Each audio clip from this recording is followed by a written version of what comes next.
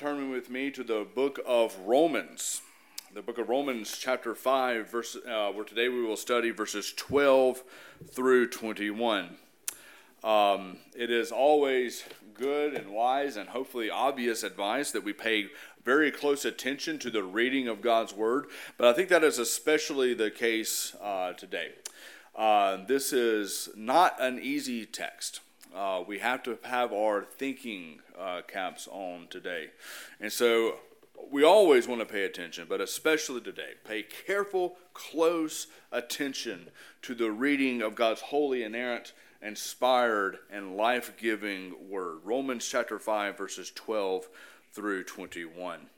Therefore, just as sin came into the world through one man, and death through sin, and so death spread to all men because all sinned. For sin indeed was in the world before the law was given, but sin is not counted where there is no law. Yet death reigned from Adam to Moses, even over those whose sinning was not like the transgression of Adam, who was a type of the one who was to come. But the free gift is not like the trespass, for if many died through the one man's trespass, much more have the grace of God and the free gift by the grace of that one man, Jesus Christ, abounded for many. And the free gift is not like the result of that one man's sin. For the judgment following one trespass brought condemnation, but the free gift following many trespasses brought justification. For if because of one man's trespass death reigned through that one man, much more will those who receive the abundance of grace and the free gift of righteousness reign in life through the one man, Jesus Christ. Therefore, as one trespass led to condemnation for all men, so one act of righteousness leads to justification and life for all men. For as by the one man's disobedience the many were made sinners, so by the one man's obedience the many will be made righteous. Now the law came in to increase the trespass, but where sin increased, grace abounded all the more, so that as sin reigned in death, grace also might reign through righteousness, leading to eternal life through Jesus Christ our Lord. This ends the reading of God's holy, inerrant, and inspired Word. May He write its eternal truth upon all of our hearts.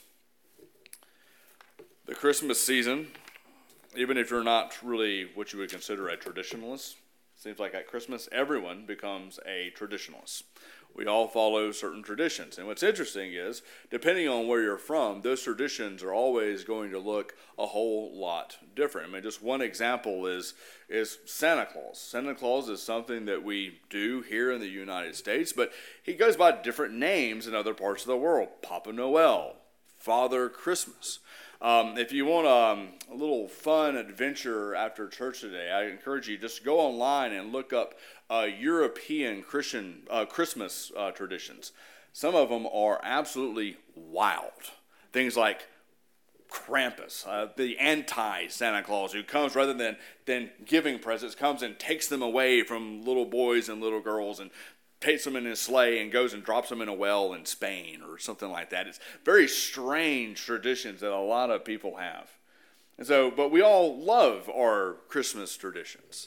But there's one tradition that seems to be universal in nature. It doesn't matter if you're here or in Europe, Africa, or China, wherever you are and you're celebrating Christmas, there's one thing that we all do a lot of, and that's spend a lot of money. Christmas, I don't know if you noticed this, is expensive. Really, no matter how you do it. I think, in my experience, you have some people who are quantity gift givers. When you go to their house and you see their Christmas tree, it is just loaded with Christmas presents. Tons of them. My mom is very much a quantity type gift giver. But then other people, you'll go to their houses, there's not that many gifts, but they're more quality oriented. They want to give the good stuff. So they won't give much, but they'll give the really good stuff. Either way, no matter what you're doing, you're spending a lot of money. And you're trying not to spend yourself into the poorhouse. Well, as I've been, going out and buying gifts and spending money, I can't help but think of the most expensive gift that I've ever bought. And I think pretty much every man in here, this would be the same thing for you. It wasn't even a Christmas gift. It was my wife's engagement ring. And it's all expensive because of one thing, that rock right in the middle of it, the diamond. Diamonds are very costly. Before I bought that, I didn't know anything about diamonds, but it turns out the value of a diamond is weighed by what is called the 4 C's. The one is the carat weight, the bigger the better. The next one is clarity. Is it cloudy or is it crystal clear? The third one is the color. Is it pure clear white, or does it have a little bit of yellow mixed in with it? Maybe another kind of brown color. What does the color look like? Hillary, don't look at your ring too closely. The next one, and this is what I want to draw your attention to, is the cut of the diamond. And this one stands out from the rest of them because it actually doesn't have anything to do with something that is inherent with the diamond itself. I don't know if you've ever seen an uncut diamond, but there's nothing at all special about it. It's just a rock. If you threw it out in your driveway, you wouldn't even be able to pick it out, most likely, from the other rocks that you see. But it's all based upon the skill, the experience, and the hard work of a jeweler who takes that just plain, ordinary rock, cuts it, and polishes it, and turns it into the diamond that it is. And that is a painstaking process. Even a highly precise machine can take about 24 hours to cut a diamond. But the best diamonds are always going to be cut by hand. And there was one sold at auction in 2013 in Geneva, Switzerland, that took 21 months to cut to its final form. It's a painstaking, difficult task, but at the end of it, you're left with something that is nearly priceless, that gives beauty and gives joy and happiness to those who see it and enjoy it. What we have today in Romans 5 is something like this uncut diamond. It is a difficult text. You have to put on your thinking cap to understand it. And sometimes it's so difficult. Maybe you even notice this as you're going through it. You're just like trying to connect the verses to one another. And you're like, Paul, why does it have to be this? Why does it have to be this difficult? Well, what we're given here is a task, a difficult task. But what awaits us at the end of it is something more beautiful and something more glorious than any diamond the earth has ever produced: the gospel of the Lord Jesus Christ. This far through our Advent series, we have been focusing on the doctrine of the incarnation, particularly on the human nature of Jesus Christ. How he was eternally God, and yet he became flesh. How he was born of the Virgin Mary, and therefore born apart from Adam in original sin, and able to be sinless. And because he was sinless, he was able to take upon himself the wrath of God for the sins of his people. And that he was able to bestow upon God's people his own perfect righteousness. As Paul says in 2 Corinthians chapter 5, God made him who knew no sin to become sin, so that in him we might become the righteousness of God. In order for that to be true, he needed to be born without sin. That took place at the virgin birth. But now Paul is taking the diamond of the gospel of Jesus Christ, and he's shining a different light upon it. We're not going to be talking today about the nature of Jesus Christ, the humanity of Jesus Christ, the deity of Jesus Christ. We're going to be speaking more about the office of Jesus Christ. This morning I want us to understand that Christ, the God-man, has become our representative before God in the covenant of grace. Let me repeat that for you because it's the main point. Christ, the God-man, has become our representative before God in the covenant of grace. And so to understand what that means, we need to first understand what a covenant is. How do they work? A covenant is a commitment that binds two parties together in a relationship. We're in relationships all the time. Relationships come and go. When you go to Kroger and you're buying groceries and you're in line with somebody, you have a relationship with that person. You're in the same store, buying many of the same things. You might even be wearing similar clothing. But once you leave, the relationship is severed. Why? Because there is nothing binding that relationship together. But it's different with your husband and your wife. It's not just for a time. It's until death do you part. You share a house. You share a family. You share a bank account. You share a car with your spouse. The reason you do that is because one day you went to a church and you made covenant vows with one another. It is that covenant that binds the relationship.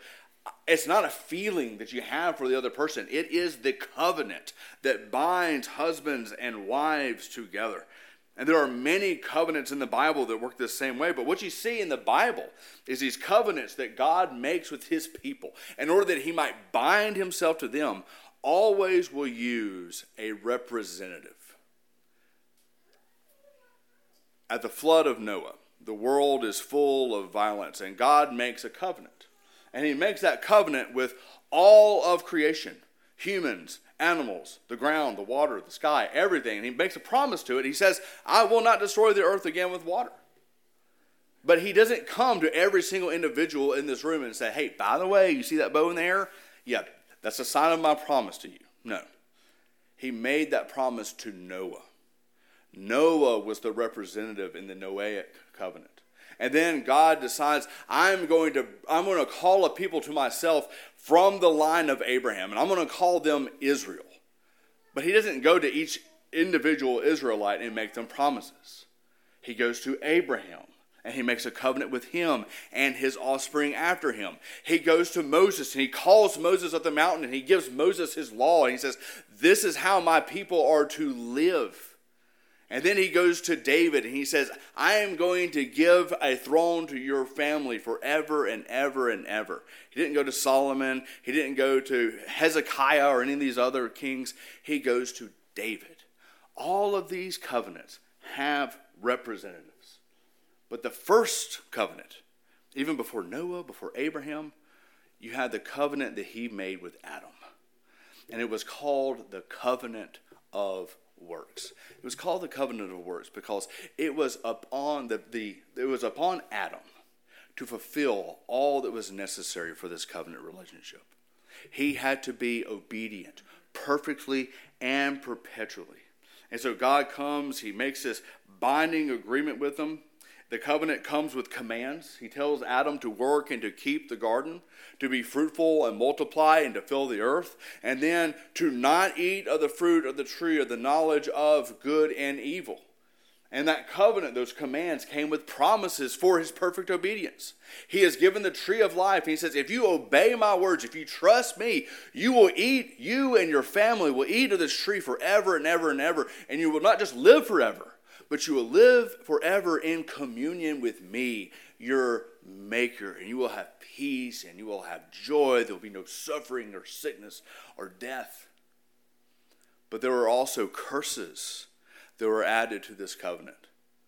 And he says, in the day that you disobey my command, and the day that you eat of the fruit of the tree of knowledge of good and evil, you will surely die. But it wasn't just Adam who died, was it? It was all of his posterity after him. It was all of his children, you, me, our grandparents, our great-great-grandparents. Our cemeteries are full because our representative, Adam, broke that promise. And this is Paul's main point in verses 12 through 14. Let me read for you verse 12, which I think is critical for understanding what Paul is getting at in this text. Romans chapter 5, verse 12, Paul writes, just as sin came into the world through one man, and death through sin, and so death spread to all men because all sinned. Look there at those last two words, all sin. And notice what he's not saying. He's not saying all men having sinned. He's not saying all men are sinning, but that all men sinned. You can't really see this in the English, but in the Greek, the verb form there tells us that Paul is referring to one particular sin committed in history. He's referring to the sin of the one man, Adam. In Adam, you sinned. I sinned. Everyone sinned in Adam. Through Adam, sin came into the world and was counted to all who he represented. And so death, the consequence of sin, spread to all. Paul uses this fact to explain how it is that death came to be a part of the natural world. See, the modern man thinks death is just, well, this is just how nature works. You know, you're born, you live for a little while, and then you die. It's the circle of life. But the Bible paints a very different picture. Death is not natural. Death was not part of the created order of the cosmos. Death is an unwanted guest. But Genesis 1, 2, and 3 tells us that it is not an uninvited guest. It was Adam who invited death into our current realities. It is Adam that made death a part of our very nature. That's what Paul is getting at in verse 12. In Adam, all sinned. Now let's look at verses 13 and 14. Paul writes, "For sin indeed was in the world before the law was given, but sin is not counted where there is no law. Yet death reigned from Adam to Moses, even over those whose sinning was not like the transgressions of Adam, who was a type of the one who was to come." Paul is not saying here that everyone before the law was able to get off of the hook. He's making it perfectly clear to us that if we just kind of shut our ears off to the commands of God, that somehow we can get out of being guilty before God. We can get out of being sinful. This is clearly not what the Apostle Paul is saying if you've read the rest of the book of Romans. Romans 1, he says that no one has an excuse before God. All have sinned and fall short of the glory of God. In Romans chapter 2, he says that we are a law, those who are born apart from the law are a law unto themselves, and their consciences bear witness against them. He's not saying that this is a get out of jail free card. He is showing us that death reigned even apart from the law, and death is the wage of sin. Sin has reigned since Adam and through Moses, because in Adam all died. Paul is making it perfectly clear. Stopping our ears up and ignoring the commands of God will not save you from the curse of death. And it gets even more tragic. It's not even just ignorance that doesn't get you out of death. Innocence won't get you out of death either. I like to go walking with my wife in that graveyard. And I can't tell you how many innocent graves I see out there. They're the little tombs. Those tiny ones. The infants. You see, I think this is what Paul means when he says those whose transgressions are not like those of Adam.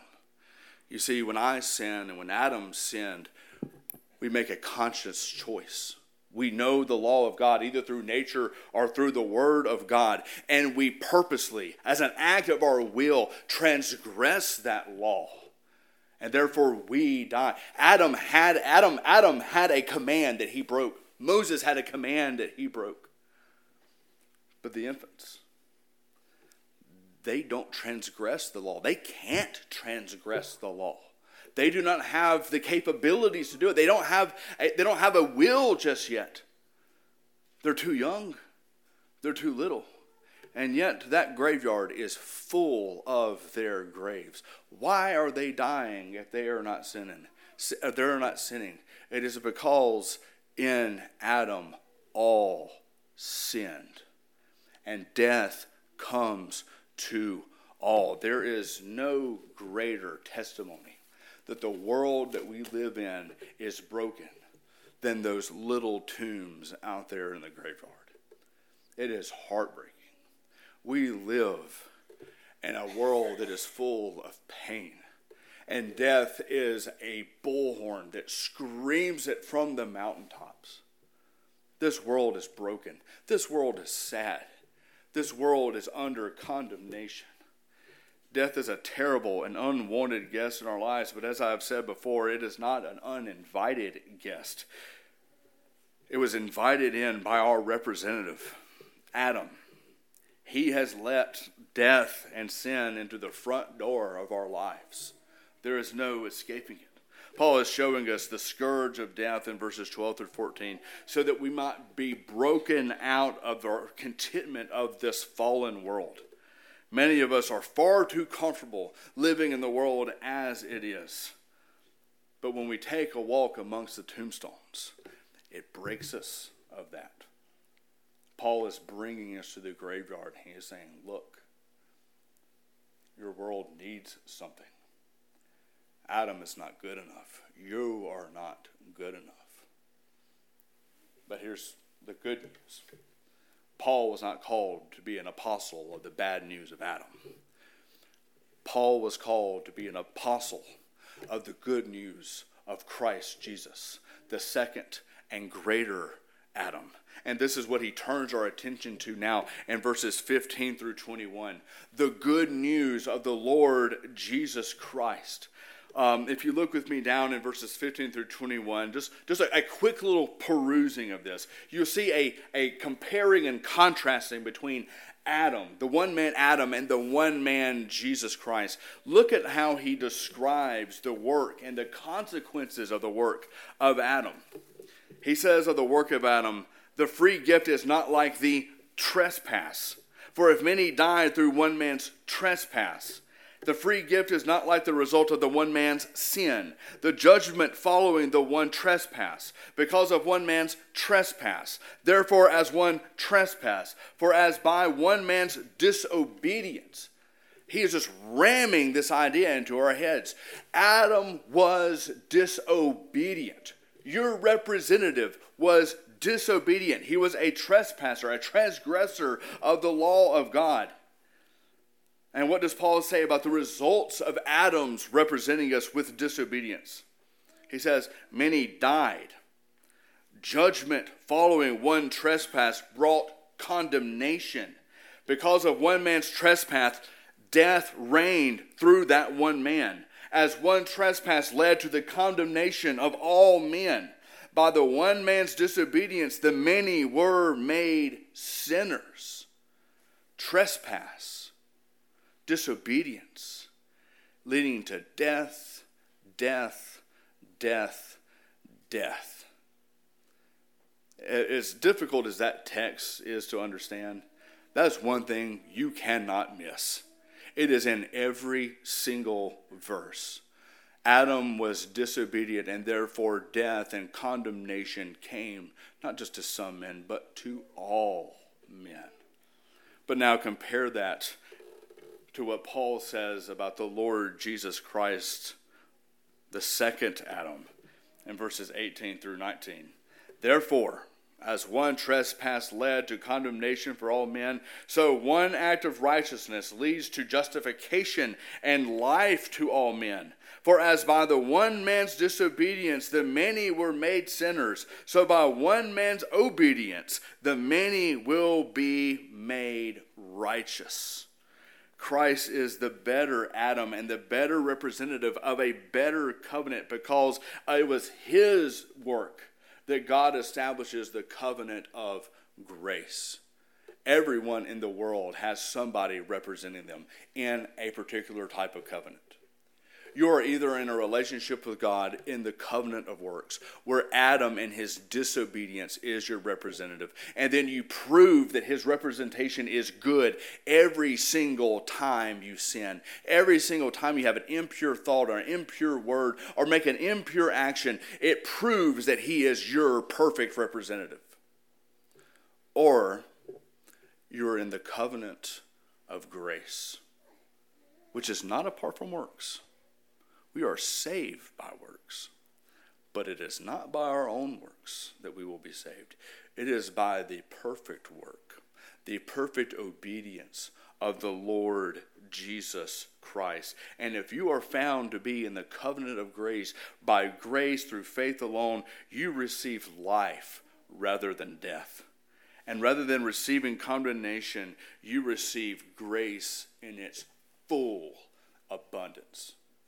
And there is no lack in the covenant of grace. It is full, complete, and it is eternal. Before we move on to some closing applications, I want to draw your attention to something in verses 15 through 17. Notice how Paul describes the work of Christ there in this little paragraph. And it's a funny thing, because if you're not paying attention, you'll almost miss it. Because he doesn't even reference it as being a work. There's a phrase there that's repeated over and over again. the free gift. Just peruse it. I won't read it. Just look at it. Free gift. Free gift. Free gift. Free gift. Paul will go on to say in Romans 6:23 that the wages of sin is death. But he doesn't stop there. The passage goes on. The wages of sin is death. But the free gift of God is eternal life in Christ Jesus our Lord. A wage is something that you earn. If you want to earn something before God, you will receive a paycheck, and up on it will be written death. But if you open your hands, come to the feet of the Father, bringing nothing, you will receive the free gift, which is eternal life in Jesus Christ. Salvation isn't just a thing. It's not even merely a pronunciation. It is Jesus, and you receive him freely. Come to him, you who have no money, you who are thirsty and have no water, you who are hungry and have no food, and you will receive everything in abundance. We are beggars, but we are joyful beggars in Jesus Christ. So we all have a representative. It's either Adam or it's the Lord Jesus Christ. But I want to finish this morning with a few points of just brief application. I mentioned last week the story of A Christmas Carol. I love it. It's one of my favorite films. I've read a little bit of the book. It's very, very well written. Actually, if you've seen the movies, it's almost a carbon copy there of the book. But I will say this about it. As much as I love it, it contains a false gospel. You will not find the gospel in Dickens' Christmas Carol. You know the story. Scrooge is visited by three spirits. The first shows him how wicked he was in the past. The second shows him how wicked he is in the present. And the third one shows him the end of his wickedness, which is the tomb. And then that's when the false gospel is presented. The gospel in A Christmas Carol is Scrooge's second chance. Scrooge begs the ghost of Christmas future that he will be given time to make up for his past sins. He says this, he says, "Good spirit, your nature intercedes for me and pities me. Assure me that I yet may change these shadows you have shown me by an altered life." The grace of A Christmas Carol is a grace of a second chance. How many second chances have you had?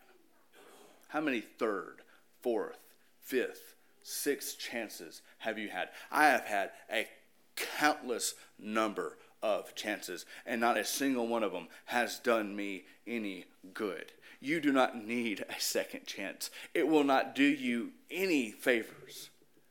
What you need is the grace of the gospel of Jesus Christ. What you need to understand and what you need to cherish in your heart, the thing that will change your heart and change your mind, will make you a new person, is the fact that Christ Jesus represents you perfectly. That your righteousness and that your blessedness is not found here. It's found there. It is at the right hand of God. It perfectly intercedes for you. It perfectly loves you. It perfectly gave itself for you. It's not an it. It is a he. And when you believe that, when it possesses your heart, the ghosts of your past sins, guilt and shame will pass away in the light of Christ's obedience. The ghosts of your present weaknesses, timidness and anxiety will be turned into confidence, knowing that your righteousness is in Jesus Christ. And the ghosts of your future doubts will be turned into the sure hope, knowing that eternal life is not a paycheck to be earned, but is a free gift to be received once and for all. You're not merely waiting for eternal life. You will die one day, unless the Lord Jesus comes in the next couple of decades. You will die. But you possess eternal life right here and right now. The free gift is not like the trespass that brought death. The free gift is eternal life. It is justification. It is righteousness. And it is life in its full abundance. It is Jesus Christ himself. Our Heavenly Father, we thank you that the Lord Jesus Christ did not despise the virgin's womb. He did not despise the cattle stall. And he does not to this day despise the hearts of sinners. But instead blows through the door of our sin and contempt and pride and idolatry and destroys sin, and in its place builds something new and great, a child of God. Father, there is nothing like your grace. It is inexhaustible. Father, we do not ask too much of a thing that we might receive more of what is inexhaustible. Father, give us more of Jesus. Give us more of his grace. Let us know him. Let us love him by letting us know that we are loved by him. It's in his name that we pray. Amen.